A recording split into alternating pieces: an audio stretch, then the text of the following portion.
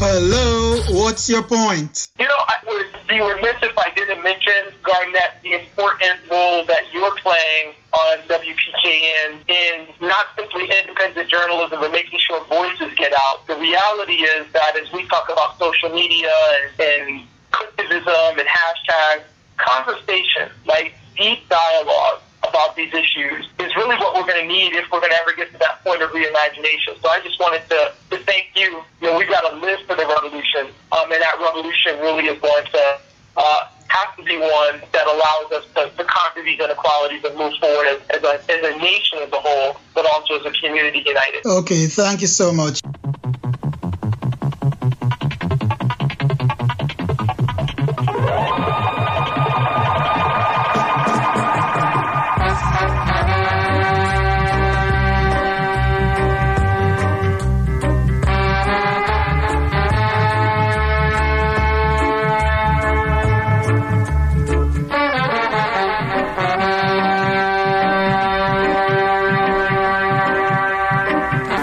I believe dialogue is very important for the continuation and maintenance of a democracy.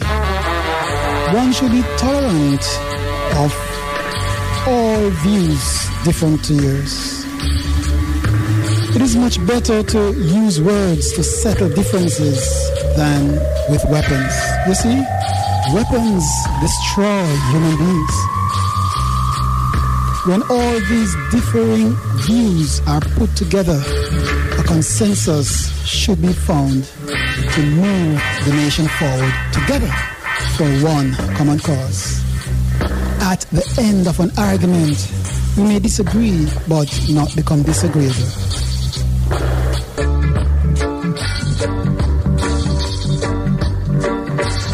Hello, good morning, and welcome to the first What's Your Point for 2022. And thanks to Joseph Chelly for having sat in for me on the second day of January. Thanks again, Joseph.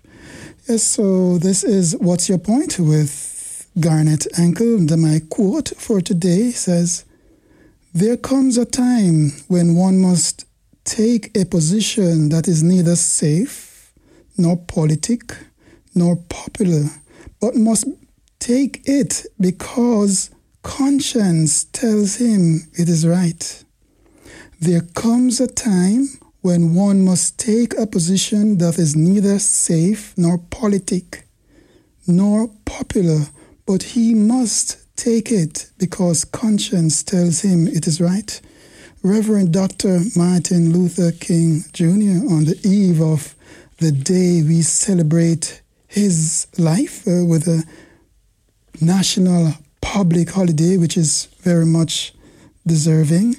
And today on the show, I'm going to play a conversation I had with Professor Uhuru Williams, and we spoke about the attempted coup d'etat at the United States Capitol building and followed by the legacy of Dr. Martin Luther King Jr. This, the eve of the day we celebrate his life and work. We'll have a few minutes after just a chat. So you listen. My guest on the show today is the distinguished University Chair, Founding Director of the New Racial Justice Initiative and Professor of History at the University of St. Thomas, St. Paul, Minnesota, Dr. Uhuru Williams. Hello, Professor Williams. How are you today? I'm good, Garnet. How about yourself? I'm fine. Thank you so much. Glad you're able to be on the show today. Appreciate it. When I first thought of calling you, it was to speak on the legacy of Dr. King, but I had to switch gears and say, okay, let's speak of Dr. King later on during the show, but first speak on the January 6th attempted coup at the Capitol building here in the United States in Washington, D.C. What are your thoughts on the entire thing? You know, I love the fact that you called it an attempted coup because there's been a deliberate attempt in the last few weeks by some persons, mostly Republicans and Trumpsters, to try to argue that it was nothing but a protest. But in fact, if you look at what happened on January 6th, it clearly was a coup. And the more that we learn from media sources, the more that we learn from people who partook and have sent shared communication, this was an attempted effort to, at best, simply disrupt the count of the Electoral College, but at worst, to actually overthrow the government of the United States. So it was a very serious occurrence, singular in our history, and something that you hope people would be looking at and lamenting along with the deaths that we're associating with COVID-19. We almost witnessed the lynching of democracy. So we have a situation where 122 members of the United States House of Representatives and 13 members of the United States Senate are at one point talking about the election was fraudulent. So what do you make of these people? Do you think these people should be able to stay in those respective seats, seeing that they are party to this big lie that the election was stolen?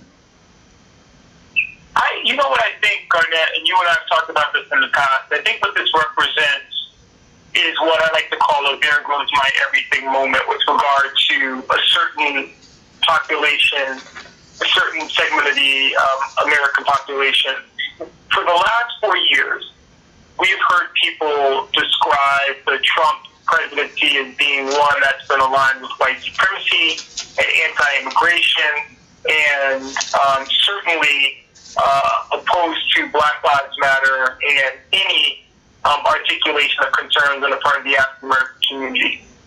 They've also been tagged as science deniers, and we saw that in the dismal, impotent response to COVID-19, and individuals who have a kind of a reckless disregard for democratic practice and calling into question, anything where they're not the winner. So you put all of that in the context of what happened on January 6th, and suddenly what this becomes is an expression of a large number of people acting out of their own self-interest to try to stall the transfer of power here in the country because they had something significant to lose. Whether that something significant was a loss of status by virtue of the conversations around racial justice, whether it was a loss of a feeling of a loss of freedom or autonomy because the government is asking people to do things like wear masks in order to protect against COVID-19, whether it was concern over the extension of, and we saw the president in September actually mandate an end to all racial sensitivity training, so whether it was an effort to forestall, effort to create understanding on issues of racial justice. At the end of the day, those people who showed up at the Capitol and maybe hundreds of thousands or more who didn't, but who supported them in spirit, believe that the nation has been stolen from them. It's not just the election. And there's a great book by Jason Sokol entitled There Goes My Everything, White Southerners in the Age of Civil Rights, 1945 to 1975. And Sokol's thesis is very simple. White Americans, Southern whites, went to bed in 1945 and the world looked one way. There's no African Americans playing baseball. There's no of federal equal protection laws on the books. There's no desegregation of the bill. And then literally they wake up the next day and there goes my everything. Everything they knew about their place in society has been disrupted by virtue of the fact that there's been movement on civil rights. I feel that what we saw in November and then what replayed on January 6th was a there goes my everything moment, where these individuals who've been so accustomed to being in power, who've been so used to being at the top of the food chain, would do anything to maintain that power, to maintain that influence, to maintain that privilege, including in a violent effort at the overthrow of the U.S. government, which again, some people will say that that's not what they saw, but when you see people going in with nooses and zip ties and engaging in violent rhetoric and bearing the symbols of the Confederacy, it's hard to come to any other conclusion about what their intent was. And, you can justify it by saying they felt this loss, but the reality is that their actions warrant the equating that with an insurrection, equating that with an attempt to overthrow the government.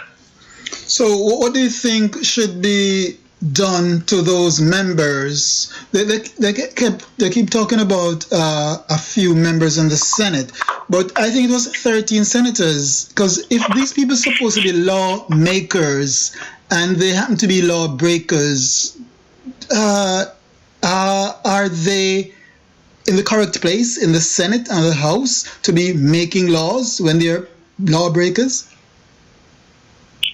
No, they shouldn't. I mean, this is,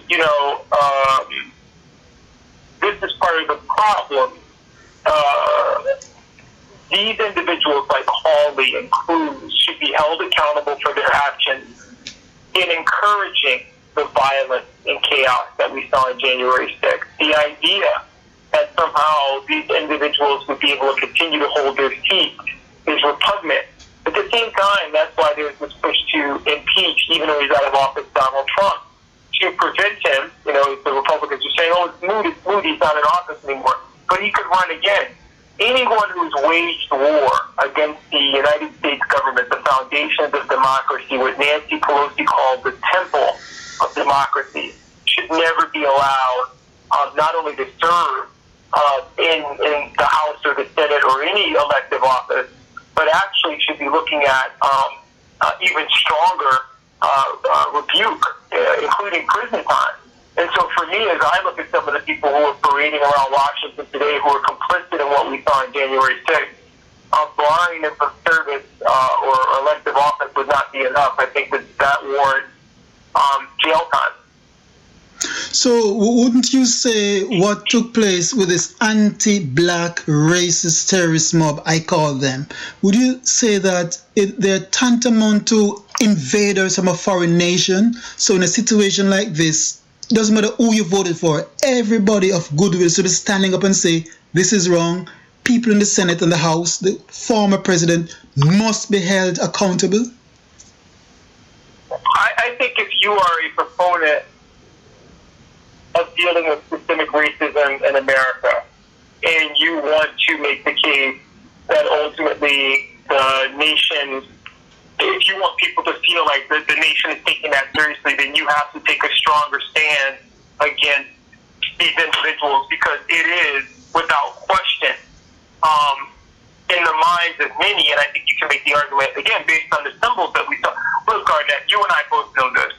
When you march on the Capitol and you're carrying the Confederate flag, what does that represent? That represents 1861. That represents 11 states of the Confederacy that fled the Union.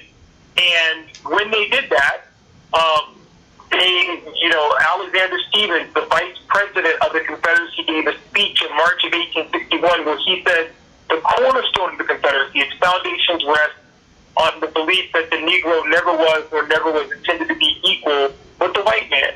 Now, when you're bearing that symbol, and then you say later on, oh, this isn't about white supremacy and this isn't about, anti-black racism, I'm sorry, your symbol says otherwise, because that's what Alexander Stephens and Jefferson Davis and the other leaders of the Confederacy were defining that government on, those foundations. Secondly, when you have the symbol of the noose, the symbol of racial terror, there is even though we associate nooses with lynching, and even though hanging was less common than other forms of torture inflicted on black bodies in the period when this nation experienced double-digit lynchings between 1880 and 1930, or in some cases, in some states, you had hundreds of lynchings a year. Let's be clear that, the states of the old Confederacy where you had hundreds a year. Let's be clear that if you're putting a noose up, what you are is sharing a symbol of anti-black racist terror. Both of them tied to, both in the case of the Ku Klux Klan, the noose, the birth of the Confederate flag and the noose, both invoke the memory and the history and the legacy of the Ku Klux Klan, founded in Pulaski, Tennessee in 1866. So yes, January 6th was absolutely an expression of anti-black racism. It falls in line with what we saw in Charlottesville. It falls in line with the backlash against the removal of Confederate flags and the backlash against Black Lives Matter and the backlash against kneeling. Because ultimately, at the core, the people who are making the arguments against this are actually all about maintaining white supremacy. So do you think the silencing of the former president, taking away his Twitter, do you think that's maybe a little bit too late? Yeah, I actually do. I actually do think it's too late. And a little too late, and it probably doesn't, in my mind, send a strong enough message to dissuade this type of activity in the future. As we speak, the FBI issued this morning, or yesterday morning, a warning about how the Capitol attack has actually emboldened extremist groups in the United States, and they're warning against potential other efforts in attempt at this type of terror. We can't view January 6th in a bubble. Remember, a couple of months ago, the governor of Michigan was threatened. There was a plot to kidnap the governor by these white supremacist extremist groups. So the punishment, to me, doesn't fit the crime at this point. And if you're actually talking about driving out the behavior, then the only way to do that is to aggressively go after the perpetrators. In the aftermath of the Civil War, there was a representative named Richard Dana. And Richard Dana gave a speech in which he basically laid out the case for why you couldn't do what Lincoln was proposing, which was to have charity toward all and malice toward none. And what Richard Dana said is there's such thing as the grasp of war. And he put it in very stark terms that any school child could understand who's ever been in a scrum on a playground or gotten into a fight. What Dana said is, when you have gone toe-to-toe with an enemy or an opponent, and you have vanquished that foe, and you have put them down, before you extend your hand to them in friendship, you should make sure that they understand, before you let them up, that they are the loser, and that you incapacitate them and communicate to them in whatever way necessary that they can never do this again, or they'll face the same or worse consequences. I love talking about Richard Dana in this context because we all know what happened in the aftermath of the Civil War Reconstruction. Lincoln's way, with malice toward none and charity toward all, didn't quite win. But by 1877, Reconstruction has ended on the altar of presidential politics and creating unity. Did the same thing in the aftermath of the Civil Rights Movement in the 1950s and 1960s. You got the Civil Rights Act of 1964, the Voting Rights Act of 1965, and then shortly thereafter, people assume that everything's done, and the Democrats and Republicans come back together, and then you get years and years of neglect, the benign neglect on issues of civil rights. In our contemporary moment, I think what you heard African American leaders saying in the aftermath of the election, before January 6th, on that, when Biden won, and he came out in his acceptance speech and said, we're going to work toward unity, there were a whole bunch of black folks said, oh no, not again. Because our concern in that moment was, we know how this story ends when we work diligently to help deliver an election, and you come out talking about making peace with those people who would have, back to Richard Dana, destroyed us if given the opportunity. In fact, we spent 4 years of watching them do that in communities of color. And it's not until January 6th and what we saw on January 6th that it seems that the rest of the country, progressives and liberals, caught up in understanding what black leaders were saying in the aftermath of Biden's election, which was, this ain't over.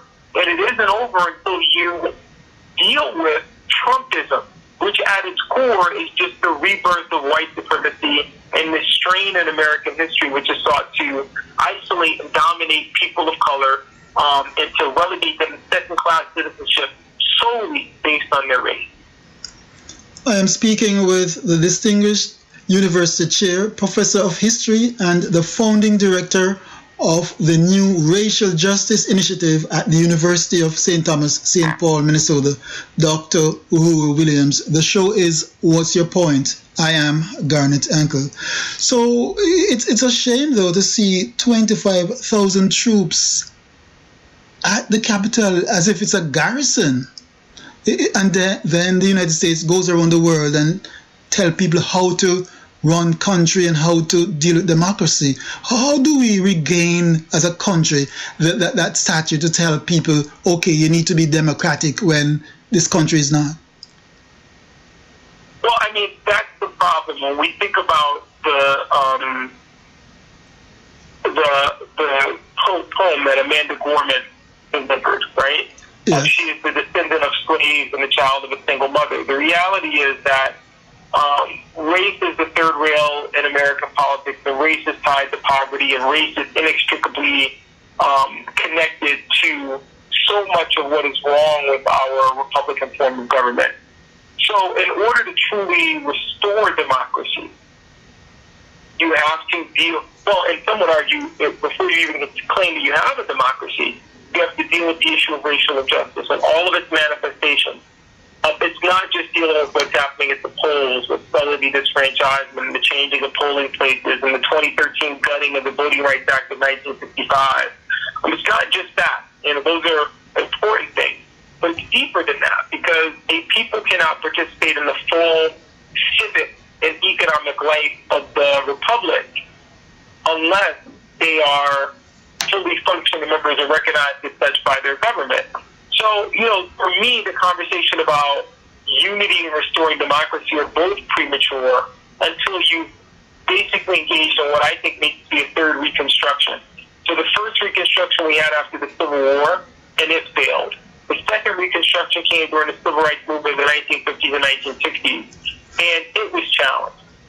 This Reconstruction, you've got to have political leaders with the political will and fortitude to stick this out and to ensure that at the end of the day, they understand this isn't just dealing with America's Negro problem, black problem, race problem.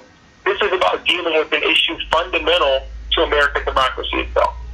So are you saying that the talk from President Biden about unity and to unite the nation, you should just ram through his agenda and then you can deal with talking about unity afterwards? Yes. I believe that what he needs to do is learn from, your model in this case can't be Barack Obama in 2008 and I'm going to reach across the aisle. Your model in this case has to be, Lyndon Baines Johnson, where you have the bully pulpit and, or FDR, and you're going to ram through your program because you're going to take advantage of the advantage that you have. So, yes, I firmly believe that in this moment, the Biden administration should be, thinking about this in the context of, not worried about the other side and accommodating the other side, but ensuring that this will never happen again by punishing those responsible for what happened. And McConnell was so bold. He's in the minority and wanted to be talking about power sharing. He's so bold. He wants to share power when he's in the minority. And that'll be one of those things that if the Biden administration let them get away with that, and herein lies the problem. Because to your point, if you play this game and you allow them to, dictate as they're apt to do and want to do and do very effectively what this is going to look like going forward, then we're in trouble. And this is what the Republicans have done very effectively throughout history, and it's what they did under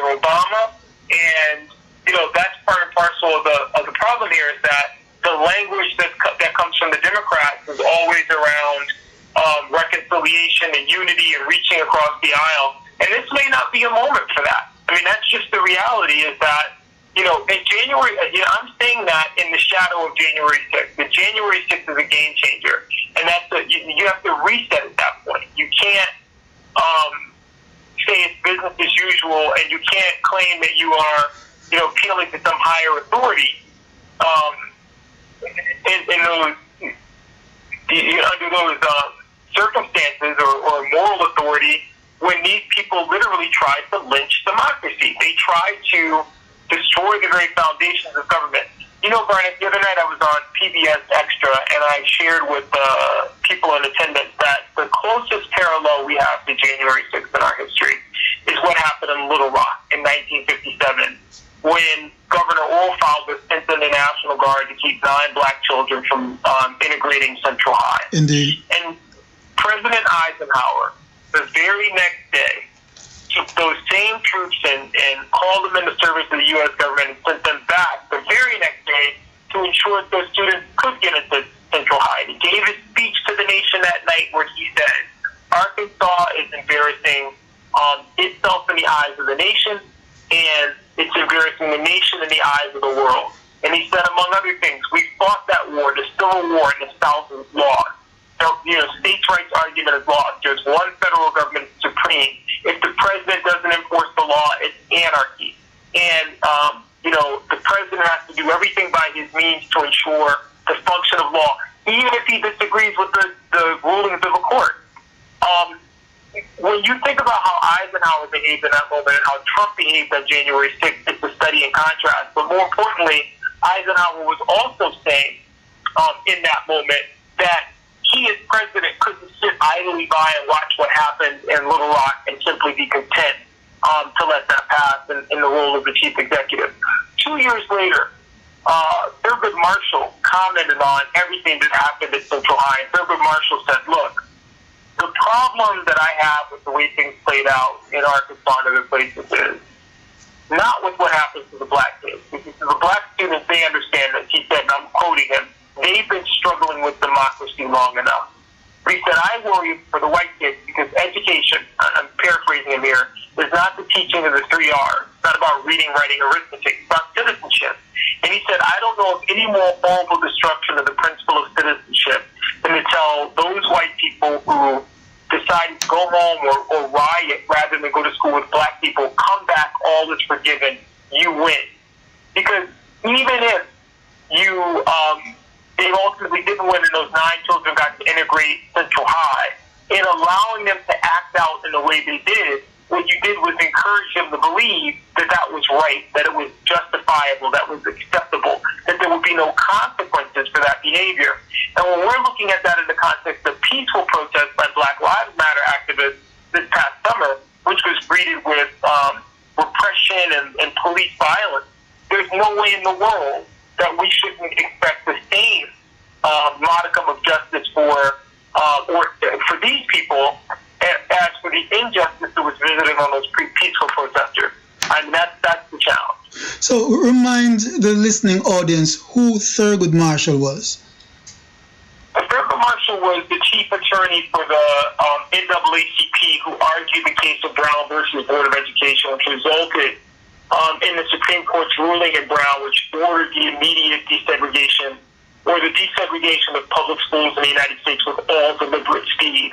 Of course, that dictate was not carried out due to the violent and political chicanery we saw in many states across the Union at that time, including the state of Virginia, which closed schools rather than see them reopened on an integrated basis, including Little Rock, where there was the mob violence to prevent the Little Rock Nine from attending school. And Marshall was commenting on all of that and saying, this is the lesson that you'll communicate to the next generation, that the way they get what they want is the mob, is the right. And as I watched on January 6th, that's what was percolating in my mind, was the words of Thurgood Marshall from 1958 and kind of recognizing what he said in that moment.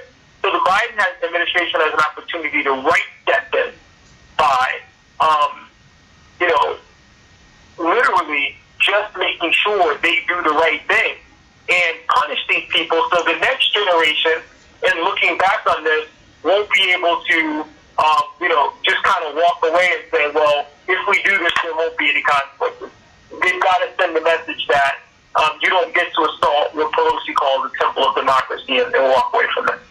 And Thurgood Marshall went on to become an associate justice in the United States Supreme Court. I guess he was the first black man to have gone onto the Supreme Court? He was the first African-American to serve on the U.S. Supreme Court. He's educated at Howard University, which is interesting because Kamala Harris also is a Howard graduate. Indeed. Thurgood Marshall studied under Charles Hamilton Houston at Howard Law School and was part of the NAACP team that was the architect of a series of cases that ultimately undermined the U.S. Supreme Court precedent established of separate but equal in Plessy versus Ferguson from 1896. So he's a luminary, not just in American legal history in terms of having argued that case and gone on to be the first African-American Supreme Court justice, but in African-American history, he's a luminary because his life is a testament to the very struggle. When we talk about Thurgood Marshall, for example, let's just kind of put him in the broader context here. He wanted to go to University, of Maryland Law School, but back then, they forced African Americans. The state of Maryland had a law that if you were black, you couldn't go to law school in Maryland, but you can go anywhere else in the country, and they pay for it. And Marshall eventually took the case of a young man named Donald Murray in a case called Murray versus Maryland, and he argued that was inherently unequal because what Maryland was doing by virtue of that law, although some people was like, well, that's a good deal. They don't pay for you to go anywhere else. But Marshall said, look, the problem there is that if they go anywhere else, at the end of the day, if they want to practice law in Maryland, they have to be able to pass the Maryland bar. Indeed. So by forcing them to go elsewhere, there was no way they would have access to the same law library, the same resources, the same contacts. Even if they were ultimately successful in passing the bar, they'd be entering a profession in a state where they had no professional contact, no bona fide, so on and so forth. So Marshall recognized that, along with Charles Hamilton Houston and that team of attorneys, and he was a brilliant legal mind, and, he was able to bring that to the court. So, but back to this conversation about democracy and how January 6th impacts this. That's what those people at Little Rock were attempting to do in denying those African-American students access to schools to prevent them from getting an education. In the same way as I think about January 6th in the shadow of January 6th, what were those people saying? You stole our election. We don't want Raphael Warnock from sitting in a Senate seat in Georgia. We don't want Joe Biden, African-American vice president. We want, Mike Pence and Donald Trump. And that's why so many people are making the case that this in and of itself is very much tied to white supremacy. But do you think they wanted Mike Pence? They were saying, hang Mike Pence, hang Mike Pence. So not quite sure that they wanted him. I don't think they really wanted him, but they definitely, it's interesting because you're right. They were saying hang Mike Pence because they believed that Mike Pence was going to go along with the other. They were calling him a traitor. Yes. And that's even more dangerous if they're, the other piece of this that we haven't talked about is Trump's demagoguery. Indeed. At the end of the day, this is bigger than, even the betrayal of the Republican Party. This is people's alliance and faith in a would-be dictator. And that's terrifying in the United States. Indeed. You're in touch with WPKN Radio. The show is What's Your Point? I am speaking with the distinguished university chair, professor of history, and founding director of the Racial Justice Initiative at the University of St. Thomas, St. Paul, Minnesota, Dr. Uhuru Williams. I am Garnet Ankle. And at the time, I think it was the day after, possibly the same day, January 6th, the president-elect at the time, Joe Biden, came out and said, if it was Black Lives Matter group who went up there just to protest, they would have possibly been manhandled. But these people were treated with kid gloves, these white people, because of their race. Are you in agreement with that statement? I think they would have been executed. And I'm obviously overstating the case here, but by that I mean people would have been calling for them to be thrown underneath the jail or, publicly hanged or disciplined to the severest extent of the law. way that people talked about Black Lives Matter activists, we're still having, in many states, laws coming on the books preventing the picketing of the homes of elected officials, and all of these efforts to ensure that if their protest breaks out again, they can arrest peaceful protesters and harass peaceful protesters. And yet we literally watch, protesters hugging and taking pictures with White House police officers. And Biden was absolutely right to say what he said in the aftermath of that, because it's true. If the perpetrators of that assault on the Capitol had been non-white, we would be having a very different conversation right now. So that's another, what you call white privilege. So, yes. So the racist president was somewhere in the White House watching it and was gleeful while watching, and his own Republican Congress people were calling him, and he was so gleeful, was enjoying what was taking place, an insurrection, an attempted coup. And what do you make of anybody who behaves like that, especially the president of a country? Well, I think it's fair to say he was never fit for office to begin with. And that was the argument that was made consistently about, him and his fitness for office, his fitness for duty. And watching his reaction in the aftermath of the, because he encouraged that. I mean, we were also thinking about the speech that he gave, that Rudy Giuliani gave, his lieutenants gave on that day. He was gleeful because, he got what he wanted, and he thought that they actually were going to do his bidding in, disrupting Congress and forestalling the vote. And his vice president was pinned down along with his wife and child, and he didn't call him to find out what is going on. It took nearly a week before they spoke. That is what, it's crazy. It is. He's a demagogue. I mean, this is, people who don't believe that he should be impeached are missing the point, because the problem here is that he has the chance to run for office again. There are precedents in our history of people who served 2 non-consecutive terms as president, and you want to make sure this human being can get nowhere near the executive office of the president again. Indeed. So what do you think is the future of the Republican Party, the grand old party, the party of Lincoln? They have now become a racist group in general. That's how I'm seeing it. What are your thoughts? Well, fortunately, historically, the allegiances of the party split and have changed and evolved. So it's not really the same party of Lincoln. It's the Republican Party, but it's not the same DNA. But to your larger point, the Republican Party has been through a couple of these moments in the past. We saw this with the Tea Party and kind of been in a position to reinvent itself. So the question now is, what will our reinvention look like? I thought, for sure, the Tea Party was the death of the Republican Party, and yet what it did was open up the door for extremism in the Republican Party, where you get a candidate like Donald Trump, who, quite frankly, on the campaign trail, demonstrated his unfitness for office, and people still voted for him in record numbers. So, I think the party will survive. Because I'm not sure that the people who supported the base recognize the mortal danger that leaders like Hawley and Cruz and Trump put the nation in by virtue of their ignorance and their actions.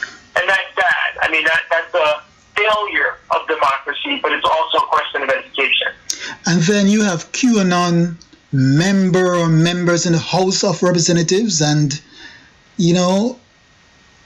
it seems as if we're living in some dreadful times. We have people who support some serious conspiracies are in the House of Representatives making laws. Right. And this is, again, part of the challenge here is that, QAnon in and of itself is terrifying when you think about the conspiracy theories and the appeal to violence and the white supremacy, so on and so forth. But the real issue here, Garnett, too, is the death of statecraft, because, where are the statespeople? who, in spite of their personal beliefs or whatever it may be, put the country first. You have all of these Republicans who appeal to this sense of patriotism and try to make the case that, they're good moral people, and yet they watch what happened and were willing to kind of try to distance themselves from it. And so, and that's one strain. And QAnon is that on steroids, where you actually have, we could spend all day talking about some of the crazy conspiracies they've touted online and some of the real damage that's caused in real life when people believe that, including January 6th. When people believe that foolishness and you don't have any independent check on this flow of tainted information. Patriotism is the last refuge of a scoundrel. Let's shift gears a bit and let's talk a little about the Reverend Dr. Martin Luther King Jr. And of course, he was born the 15th of January 1929. What do you think of, what is his legacy? What is the legacy of King? I think in the shadow of January 6th, that some people are looking at it a little bit differently this year, and I'll tell you why. The legacy of Dr. King has been reduced to a soundbite from the March on Washington and the speech about his dream. And no one ever talks about Dr. King's vision. The life work of an individual who published multiple books, wrote many, many articles, gave many, many speeches, was very vocal about his vision for civil rights, has been reduced to a dream that tokenizes and turns Dr. King into what Vincent Harding called a kind of a Santa Clausification of Dr. King. He becomes, this kind of impotent minister who begged all of us to see our shared humanity, and not this fierce advocate for civil rights who was willing to die for the cause and die and be martyred because he believed so fundamentally in not just civil rights for African Americans, but true economic justice. That's the radical King. In the aftermath of January 6th, the reason why I say we have to rethink that legacy is twofold. Number one, people forgot that we all had to march and fight to get the King holiday approved. This is not something that every state embraced. In fact, some states, in order to do so, some states refused to sign on. Some states decided to try to honor King with Confederate war heroes. It was a battle fraught with dissension and controversy. And yet, a few years ago, Glenn Beck, the conservative talk show host, former Fox News talk show host, was quoted as saying that Republicans were going to try to take back Dr. King and the civil rights movement because they've been so corrupted. And I don't know if you noticed, Garnett, but this year at the convention, the Republican Party carted out a few civil rights icons as paragons of how the Republican Party was right on the issue of civil rights. Well, this is the problem, is that when you turn a man and a movement into a caricature, you create the opportunity in the space for people to treat them in the same way that Barack Obama talks about how people treated him like a blue screen upon which you could project all your fantasies about what that person represents. There's no need for any of us to have to doubt or imagine what Dr. King stood for. He told us in books like Why We Can't Wait. He told us in books like Strength of Love. He told us in his final book, Where Do We Go From Here, Chaos or Community, that he was talking about dismantling systemic racism. He was talking about the need for a radical redistribution of wealth in the country. That he was talking about the responsibility of the federal government to intervene to ensure absolute equality before the law for African Americans.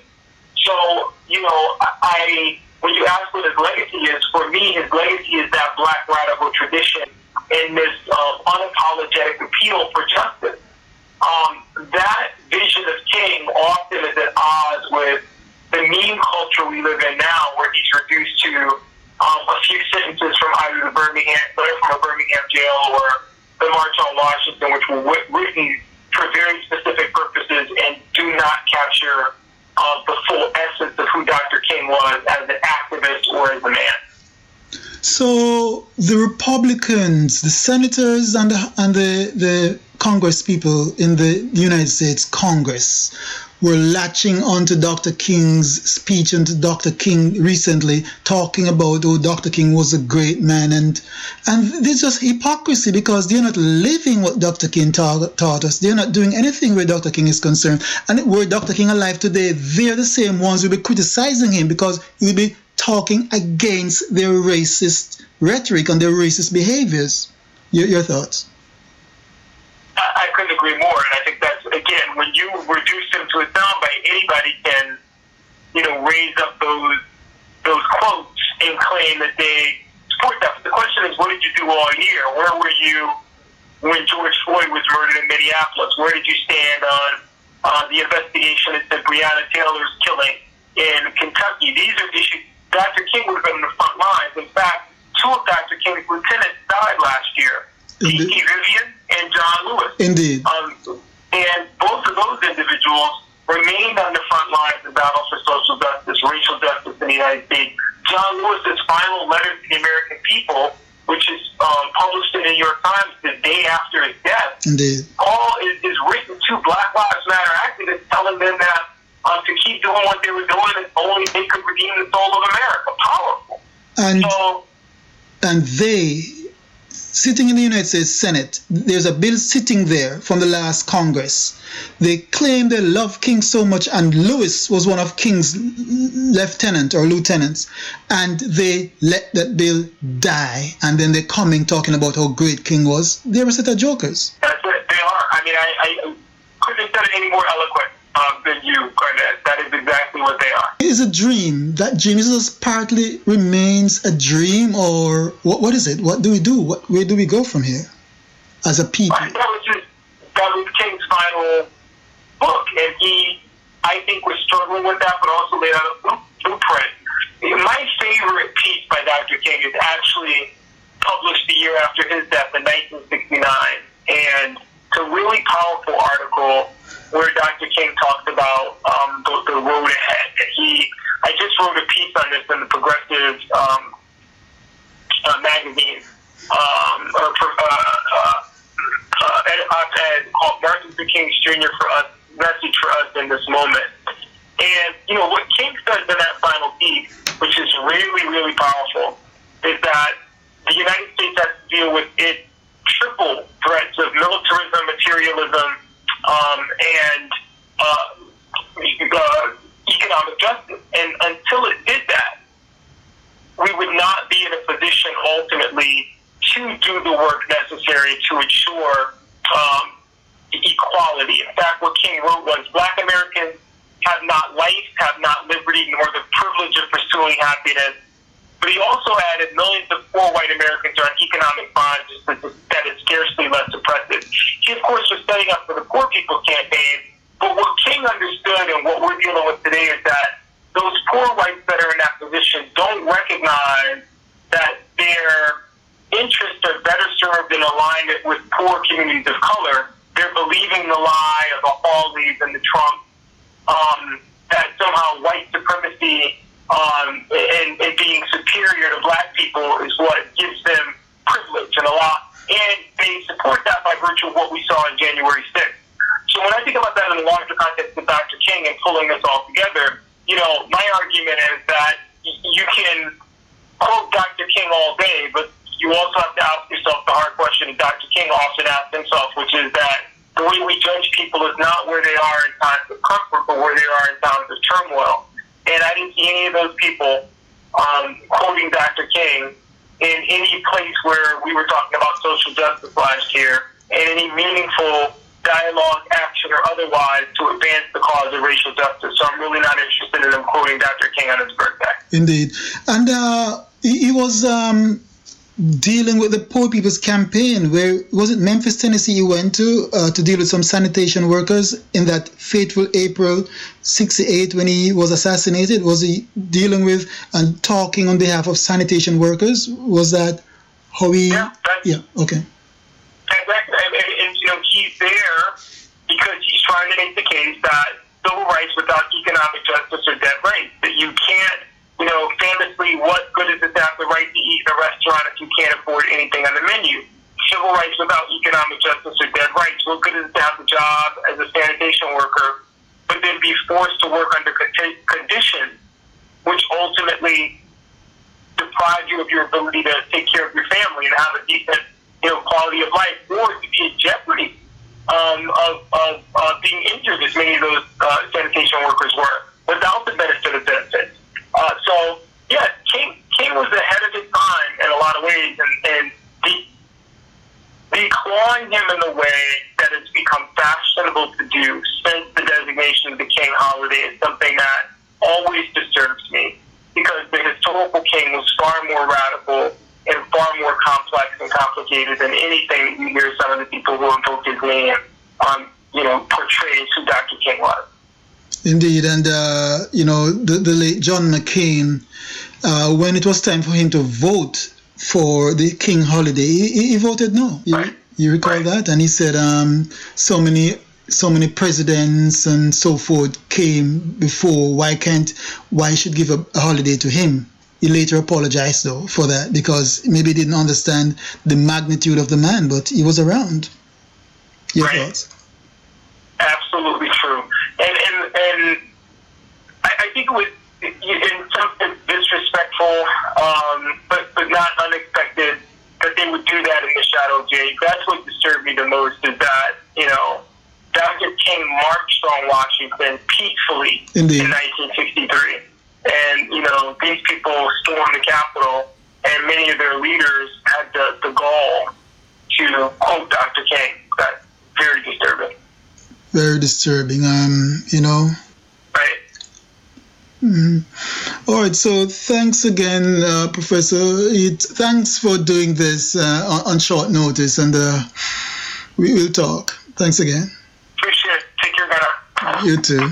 Thanks. The preceding was a conversation with the distinguished university chair, founding director of the Racial Justice Initiative, and a professor of history at the University of St. Thomas, St. Paul, Minnesota, Dr. Uhuru Williams. We discussed the legacy of the Reverend Dr. Martin Luther King Jr. and the attempted coup at the United States Capitol on January 6, 2021. We all know everything that each different time will bring, or in peace our heart will sing.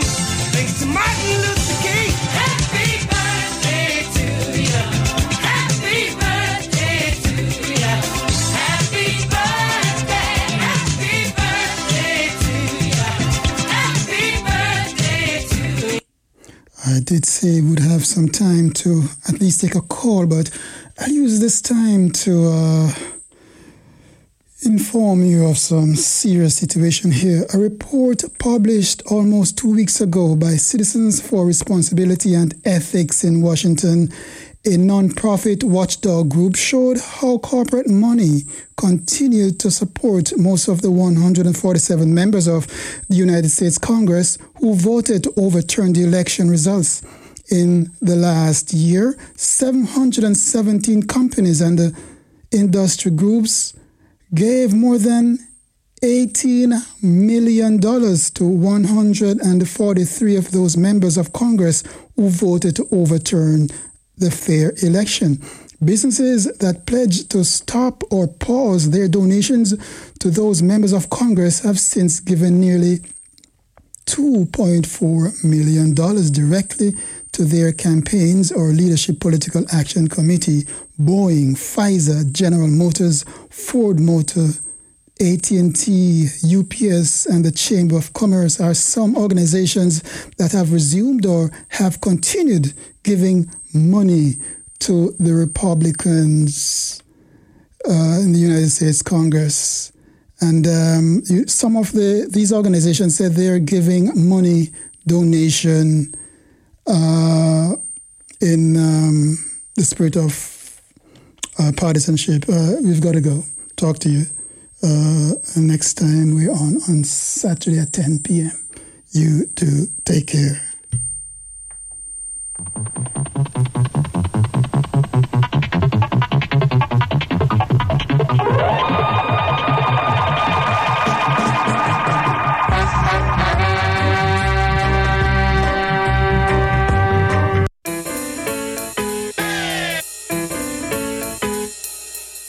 This is FC Buzz on WPKN Radio. A brief look at what's happening around Fairfield County. This is David Green with the Cultural Alliance of Fairfield County and our weekly selection from FC Buzz events, the best guide to arts and culture in coastal Fairfield County. Find it at culturalalliancefc.org. Sunday, 7:45 at FTC Stage 1, Morgan James, called the most promising young vocalist to come along so far this century by the Wall Street Journal, presents her A Very Magnetic Post-Christmas Show. The singer has also been described as having it all: soul, charm, chops, blue-chip musicianship, and the kind of absolute individuality that makes her singing as recognizable as a fingerprint.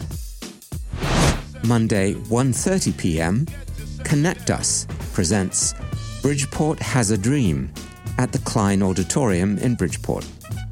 The special MLK Day performance, organized by the young people of Bridgeport, celebrates Dr. King in the very location where he spoke in 1961 and 1964, and where he was honored in a memorial service 4 days after his 1968 assassination. Monday, 11 a.m. to 4 p.m., Norwalk's Mad Lab is offering a free demo day for their upcoming Mad Kids art workshop series. Mad Kids is an 8-week art program open to children ages 5 through 11 and designed to inspire creative exploration. Meet instructor Laurie Bloom and team, ask questions, and make art together.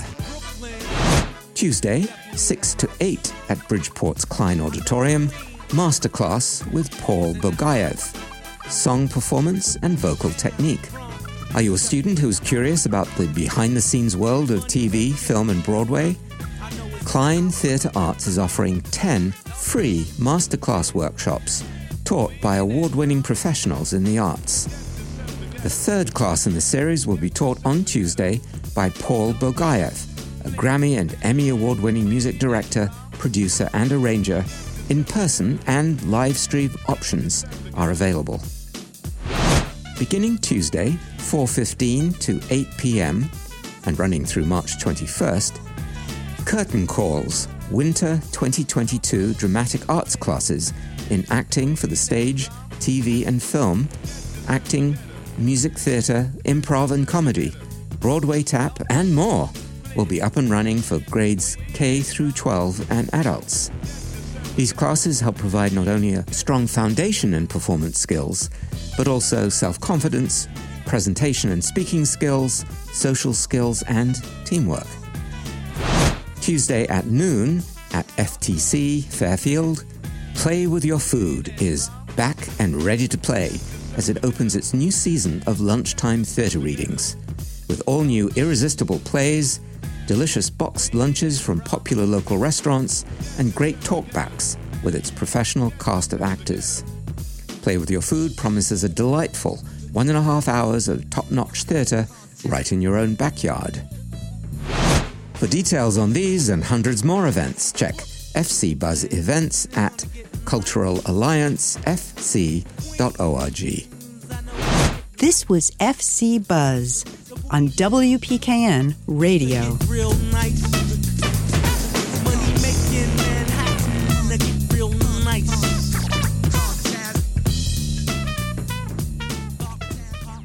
Climate change is a public health emergency. That's the name of a panel to be presented on Zoom by the Connecticut Climate Crisis Mobilization on Sunday, January 16th from 4 to 6 p.m. Panelists will discuss the links between public health and climate change, the disparate impacts on marginalized communities, climate solutions that are working in Connecticut, and actions you can take in your local community. ctclimatecrisismobilization.org/events to register. The forum will offer simultaneous interpretation in Spanish. Hello, I'm Ed Hamill, a.k.a. Hamill on Trial, and this is WPKN Bridgeport at 89.5 FM and online at WPKN.org.